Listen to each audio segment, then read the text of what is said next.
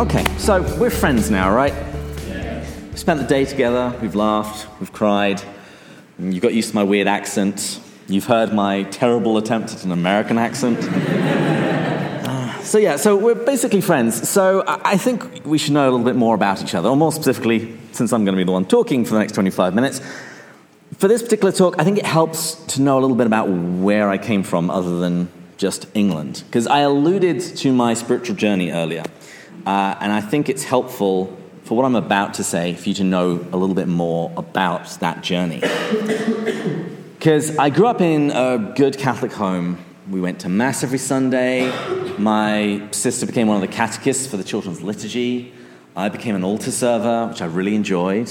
And it proves the theological virtue of hope and faith as well, because Catholics, they take an 8-9-year-old boy, put him in a big cassock, and then hand him a naked flame and flaming coals and expect nothing to go wrong. But we did that. We would say grace before meals. We would say our prayers before bed.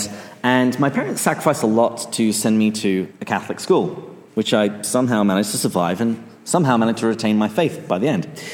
But it was at university where my faith really started to come alive. And it was through the work of an Irish missionary and the Holy Spirit, but through an Irish missionary by the name of Maeve. Remember earlier I talked about heavenly and hellish creatures? She was a heavenly creature. She just had a light about her that I knew she had something that I wanted, and it was that divine life. And Maeve was part of an ecclesiastical community called Verbum Dei. You might have heard of Opus Dei or Cassio. It's that sort of thing, but they have their own particular charism. The details don't really matter, but the important point to make here is that while I was at university, I was part of a vibrant Catholic community. I was surrounded by people of approximately my own age, and people who really wanted to grow in their faith and really wanted to share the gospel. And so we would get together at least once a week to pray, receive some formation. We would go to Mass together, and we would just generally hang out. So that was university. But unfortunately, after university, things started to go awry. I got a job, and it was in an unfamiliar town, so I had to relocate. So I knew nobody there. But I thought, it's fine. I'll go to Mass on Sunday, make new friends. Unfortunately, nobody spoke to me. As far as I could tell, there was no young adult ministry. As far as I could tell, there were no ministries at all. The place just seemed dead. Didn't help the music was awful as well. God. But to add insult to injury, the company that had brought me to this town, in my first week there, they went bankrupt. Wasn't anything I did. I didn't touch anything. But needless to say, that was a point in my life where I was feeling very low. And as a result of this, one Sunday when I was walking back from Mass, I stopped into a non-Catholic church. And it was there, in that Protestant community, that I found the community that I had been looking for. They gave me such a warm welcome. As warm as is possible for the English. We're not a very affectionate people. I'm kidding mostly. No, they shook my hand as I came in. They escorted me to a seat. Strangers I didn't know came up and spoke to me after the service was over. When was the last time that happened to you at Mass? But during my time in that community, I learned so much about my faith. In very short order, they had recruited me to help out with their youth ministry, which was terrifying. And I found a group of Christians my own age. I'd made friends, and I had found a home. And unfortunately, it would be many years before I would rediscover the truth of the Catholic faith and return to the church full time. So why am I sharing this story? Because it's a bit of a downer. I'm sharing it because I don't think my story is unique. I don't think it's even rare. I think my story is very common for an awful lot of Catholics and an awful lot of ex-Catholics. Just since 2007, 3 million have left the Catholic Church. It's about 20%, a fifth of the total Catholic population. Now, the question as to why they leave is one where there's actually been a lot of research done. And there's a lot of reasons that you could cite. But for me, I would say the overriding reason is that people come to the church looking for nourishment, connection, community. And if they don't find it, they will go and look elsewhere. Now, sometimes those people are fortunate enough, like I was, to stay in contact and in relationship with Christ through a Protestant church. But that's not even the case for a lot of people. Some people, they leave the church, they leave Christianity, and they leave Christ. I'm now to change gears a little bit and tell you something a little happier and something that happened fairly recently. I will come back to my story right at the end and try and pull it all together. But let me tell you a little bit about Catholic life in San Diego. Every year we have a Christmas gala. So this past Christmas, several hundred young Catholics got together. We dressed up in our fanciest clothes and prepared for the social event of the season. It's a night of cocktails, dinner, and dancing. But there's also something else that happens at the Christmas gala every year. Patrick, our director of young adult ministry, basically our version of Gentry, he announces the winner of the Fiat Award. And it's given by his office to a young adult in the community that they feel has really enriched Catholic life. The recipient gets a shiny trophy, and they get to give an acceptance speech. It's basically the Catholic Oscars. And I'm guessing that probably most of you here, none of you got to hang out with any of the recent Oscar winners.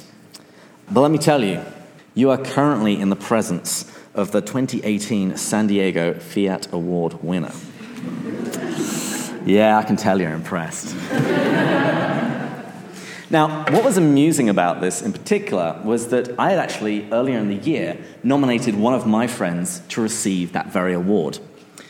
Her name was Rachel. I had met her several years before when a friend of hers, a guy called Wade, was on his journey into the Catholic Church, which is a story in its own right. But Rachel took a while longer than her friend, a couple of years longer, before she finally gave in and became Catholic. But when she did, oh boy, forget Katniss Everdeen. She was a girl on fire. Even before the Easter Vigil, she had already laid the groundwork for a young adult group at her parish. Right after the Easter Vigil, she went to go and speak to her priest, and she set up a Bible study. And that's why I nominated her for this award. She was a newcomer to the Catholic Church, but she got involved right away. She saw a need, and she stepped up, and she put her time and her talents at the service of her parish. And she didn't wait for somebody else to do it. And she didn't even wait for somebody else to ask her. She saw the need and got to it. Now, unfortunately, it was unfortunate. Yeah, the bad news is that she then moved to Colorado, and she therefore wasn't eligible to receive the award. But there was some good news. And the good news is that I got to swoop in and get the award instead. In my acceptance speech, I told everyone about Rachel and about why I had nominated her. I shared a little bit with them the heart of what I'm really here to speak to you about in this talk. Put simply, it's this, that while they have a vitally important role to play, ministry is not simply the domain of clergy or salaried employees. They have a very important role to play, but ministry is not exclusively for them. It's my assertion that ministry is the calling and responsibility of every single baptized Catholic. That means all of you. And the doors are locked, so you can't leave. But this is where we come to the title of this talk. On the conference agenda, it's called We Are All Called to Ministry. Although I will admit that this talk had several working titles, such as Get Off Your Donkeys and Do Something for Jesus, as well as Let's Put Gentry Out of a Job. Now, you might be wondering if what I'm saying here is actually Catholic, because, come on, doesn't it sound a little bit Protestant? But let me put your fears to rest by quoting from the Catechism of the Catholic Church. In paragraph 872, it says, "In virtue of their rebirth in Christ, there exists among all the Christian faithful a true equality with regards to the dignity and the activity, whereby all cooperate in building up the body of Christ in accord with each one's own condition and function." So the Catechism makes it very clear that from the Pope down, we have equal dignity, and every single Christian is called to build up the body of Christ. But notice that it says that the way this happens is different. And it's going to vary depending upon your state in life. whether you're single, married, especially if you have children. It'll also change depending upon your...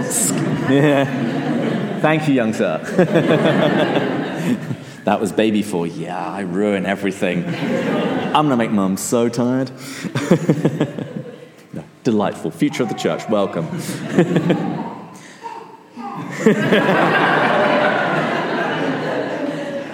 I changed my mind. I think babies are great. I want like an audience of them. Laugh at my jokes. It's wonderful. But how you serve is going to change depending upon your state in life and also your skills, your training, your disposition. And the church goes on in the next paragraph of the Catechism to really emphasize this. It says, "For in the church there is diversity of ministry, but unity of mission. Different ways, but with the same end." It says, "For the apostles and their successors," so the bishops of the church, "Christ has entrusted the office of teaching, sanctifying, and governing in his name and by his power." Remember we talked about theosis, participation? For the ordained clergy, they participate in Christ's ministry in a very special way.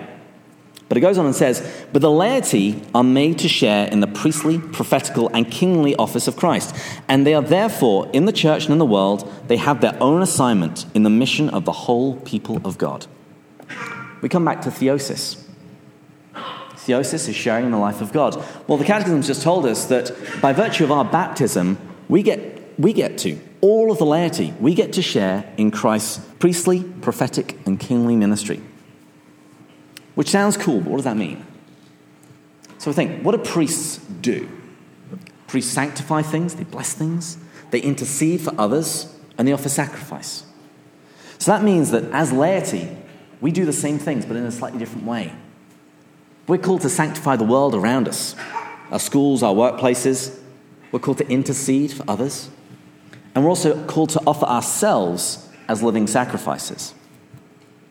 What about prophets? What do prophets do? They speak the word of God. We're called to do the same thing. Father speaks it from the pulpit. We speak it from our cubicle. We speak God's truth to a world that desperately needs to hear it. You only have to look at the news to see there's an awful lot of the world that needs to hear some basic common sense as well. Lastly, what about kings? What do kings do? Kings rule. We're called to administer in wisdom all the things that God has given us. In our home, our family, our work, whatever our sphere of influence is. But we're called to model ourselves after our servant king, Jesus, who on the night before he suffered for all of us, he got down on his hands and knees and washed the feet of his disciples. This is how we share in Christ's priestly, prophetical, and kingly ministries. So hopefully it's now very clear that what I'm describing here is very, very Catholic. We just associate it with Protestants because they do it way better. It's time we caught up. And so what I'm hoping to do is, out of this talk, to accomplish 3 things. The first is to help you realize all of the gifts that you have been given, all of the passions that are unique to you. Secondly, that God is calling you to use them. And thirdly, that this doesn't have to be something burdensome, but this is something that can actually be an awful lot of fun. Now, as something I've encountered again and again as an adult Catholic, I've met people who love their Catholic faith, but when I talk like this, when I speak about every single person being involved in ministry, they say things like, well, I don't play an instrument. I don't sing very well, so I can't be in the choir or the music group at Mass. I'm not especially good at speaking, so I don't think I'll make a very good lector. And I'm very self-conscious, so I don't think I'd be a good altar server or usher. Notice something that all of those things had in common. They all take place at Mass. And while it's a really good and praiseworthy thing to be involved in those ministries at Mass, it's a powerful witness when people see young people up there. There are also many, many other ways in which you can serve Christ, build up the body of Christ, and offer your gifts to the church. Let me explain using my friend Carrie. Now, when I first moved to San Diego, I was really amazed at how much was going on in the Catholic community. You were never short of anything to do. There's something happening every night. And I came to discover that it was something that Carrie did. And I got to work with her for quite some time because she was in Gentry's role. when somebody started to hang around with us, when they started to enter the Catholic community, she'd get to know them a little bit, and then she would ask them a question. She said, what are your passions? What is it that you love to do? And so someone might respond, I don't know, I'm a rock climbing instructor. I really like doing that. And so what Carrie would do, she said, that's really great. How about I put down an event on our diocesan calendar, and if people would like to come with you, you could show them this passion of yours and introduce them to something that you love so much. And this had some important consequences. Firstly, it became far easier to invite non-Catholics to Catholic events, because people found it much easier to invite their colleagues to rock climbing on Saturday morning rather than Mass on Sunday morning. But yet in doing so, they were perhaps introduced to a community of Catholics for the first time. So not only would you see a lot of non-Catholics at these events, you also saw people drawn in from the periphery of the parish, because these were some church activities that they could really get behind, that really spoke to them. And finally, you saw a transformation of some of the relationships. So you had some acquaintances from Mass, but these now became real friendships. You know, when you're hanging off a precipice together, you tend to bond with people. And this all had a real impact on me. I saw what she was doing. She was taking people's existing passions and then transferring them and turning them into ministries. And I saw her do this with all different kinds of hobbies and professions. My own financial advisor, she would get him into the parish to give small seminars on budgeting and basic financial planning. It was really dangerous being around Carrie, because she would find out what you loved, and it's just like, I know how to use that. Her entire principle could be summed up in this quotation from Gil Bailey. He said, don't ask yourself what the world needs. Don't ask yourself what the world needs. Ask yourself what makes you come alive, and go do that. Because what the world needs is people who have come alive. And Carrie's way of operating really affected me and shaped the way that I lived life in San Diego. So I wanted to tell you about some of the things that I do there. I love going to the theatre and going to the symphony, so I therefore founded the Finer Things Club, and I invite other people with me on my cultural adventures. Sometimes when people ask me why I came to the United States, I tell them, cultural missionary. I have a green card, you can't kick me out now. My housemate and I, we agreed that we wanted better accountability, so we started a men's group. We called it the Men's Huddle, and we'd meet a couple of times a month, and we would share a beer and talk about what was going on in our lives. My friend Teresa, she and I have both been to Thésée in France. Anyone been to Thésée or know what it is? Okay. It's this ecumenical monastery in the center of France. They had this lovely chant music. We'd both been, both fans, and she wanted to sing sometime. So I said, all right, let's just book a night and we'll just invite people over. And we now do it once a month. And as you've heard, I'm a huge fan of C.S. Lewis, and someone was actually asking me about this at lunch, how I got into doing all of these things. Well, it was simply I met Matt at a party. I started talking about C.S. Lewis, because that's what I do at parties. And then I realized I'd met a fellow nerd. C.S. Lewis himself, he writes in The Four Loves, he says, friendship is born at the moment when someone says, what, you two? I thought I was the only one. But I had been saying forever that I wanted to start a reading group. And here I had someone who was a bigger nerd as I was. So I said, all right, let's just meet up at a coffee shop. We'll talk through the first chapters of Mere Christianity. I posted about it on Facebook. A bunch of other people turned up. Group's been going for about a year. We've read about 8 of his books. That then grew into a podcast for people that wanted to be involved but weren't local. That then grew into the video series that we specifically tried to aim at people who weren't Christian to open them up to some of the ideas. My point is that I simply did the things that I loved and invited other people along for the ride. And the same attitude's been fostered among my friends. Joseph, after he discovered Our Lady, he decided that he was going to pray the rosary once a week while walking on the beach. As you can tell, life in San Diego is very, very hard. Please pray for us. Please pray for us. I'll tell you, it's been a bit wet recently. The temperature has gone down to like 55.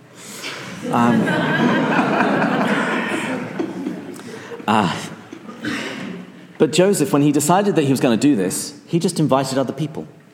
It was the same thing. He would just post a message on Facebook saying, I'm going to be walking on the beach at this time, praying the rosary. Join me if you'd like. My friend Corinne, she was troubled by the homelessness that she saw downtown. So she got together with just a couple of friends, cooked some meals, handed them out. They would do it every few weeks, and over time, people joined them. My friend Joe, he really likes scotch. So he decided to get some friends together and educate them on the finer points of whiskey tasting. Now, each of those things are very different, but they build community, help deepen spirituality, and make a positive change in the world, particularly the scotch. So now, what about you? What are the things that you enjoy? Where do you see unmet needs in the church? Where do you feel the Spirit tugging at you? And the point that I really want to emphasize again and again is you don't need to first go and get a PhD in theology. And it doesn't need to be complicated. And so before I draw to a close, I just want to give you a bunch of ideas of the sorts of things that I'm talking about. So social activities. Maybe you like basketball. You could assemble a few friends and have an informal game at the weekend. In San Diego, it's volleyball and ultimate frisbee. Those are the really popular ones. If you're a really sociable person, if you're that person who's always standing in the foyer after Mass talking forever, then maybe one thing you could do is just keep your eyes open for any visitors or anyone that you don't know, or give yourself a rule that you're going to speak to someone you don't know before you find your friends. That's a really important ministry in the church. I remember my own story. I walked away because nobody even said hello. Maybe you could open up your house one night a week or one night a month. Maybe you could invite the neighbours over for drinks. Very few parishes have men's groups, and that's the easiest thing to start because men have really low standards. You know it's true. Turn up, bring beer. It's like, man, this ministry stuff's easy. But you could focus it around beverages, have a Scotch club, microbrew club, around sporting events, food, you go and smoke some meat. Some very profound conversations have been had as all the men are standing around a barbecue, looking at the meat and then it's like theologizing. You could go hiking, camping. Maybe you have a skill that other people might like to learn. Woodworking. I'm useless at DIY stuff. There was a guy in my parish that says, hey, I'm going to show you how to put up a shelf. It's like, I am there. Perhaps you could host a movie night. And that's probably one of the most low-pressure things to do and the easiest thing to invite people to. All you have to do is provide a movie, some snacks, and don't talk over the entire movie. And that's the speciality of my friends in San Diego. We have ostentatious evenings where we watch a Jane Austen adaptation, drink tea, and eat fine scones. If that's not your sort of thing, we also have epic movie nights. And the only rule is the movie has to be epic. So, Braveheart, Gladiator, Pacific Rim, something that makes you want to go, yeah, at the end. We've also done a Lord of the Rings marathon, so the extended editions over multiple weekends. Bonus points if you turn up dressed as an elf or bring Hobbit snacks. And currently, in preparation for the completion of Infinity War, we've been watching the previous Marvel movies and taking it in turns to host. What about service activities? If you're going to go to a food drive, invite a friend. It's that easy. If, say, a couple in your parish has got a new child, assemble a few friends, cook them a meal. If they've got a new toddler, babysit for them. Let them go out on a date or just drive around the corner and just sleep in their car for an hour or two. Something else we did in San Diego is a bunch of us guys, we just got together and we just cooked a big meal for all of the women. We were the chefs and the servers and the entertainment as well. Various bits of singing were offered on the altar of dignity. What about faith-building activities? If you go into adoration, post about it on Facebook and say you're going to go and get ice cream afterwards. If you're reading a book and really enjoying it and you talk to somebody and they seem interested in the book as well, buy them a copy of the book. You now have a book club. Just pick up a 6-pack of beers and invite people over to read the upcoming Sunday Mass readings. It really is that simple.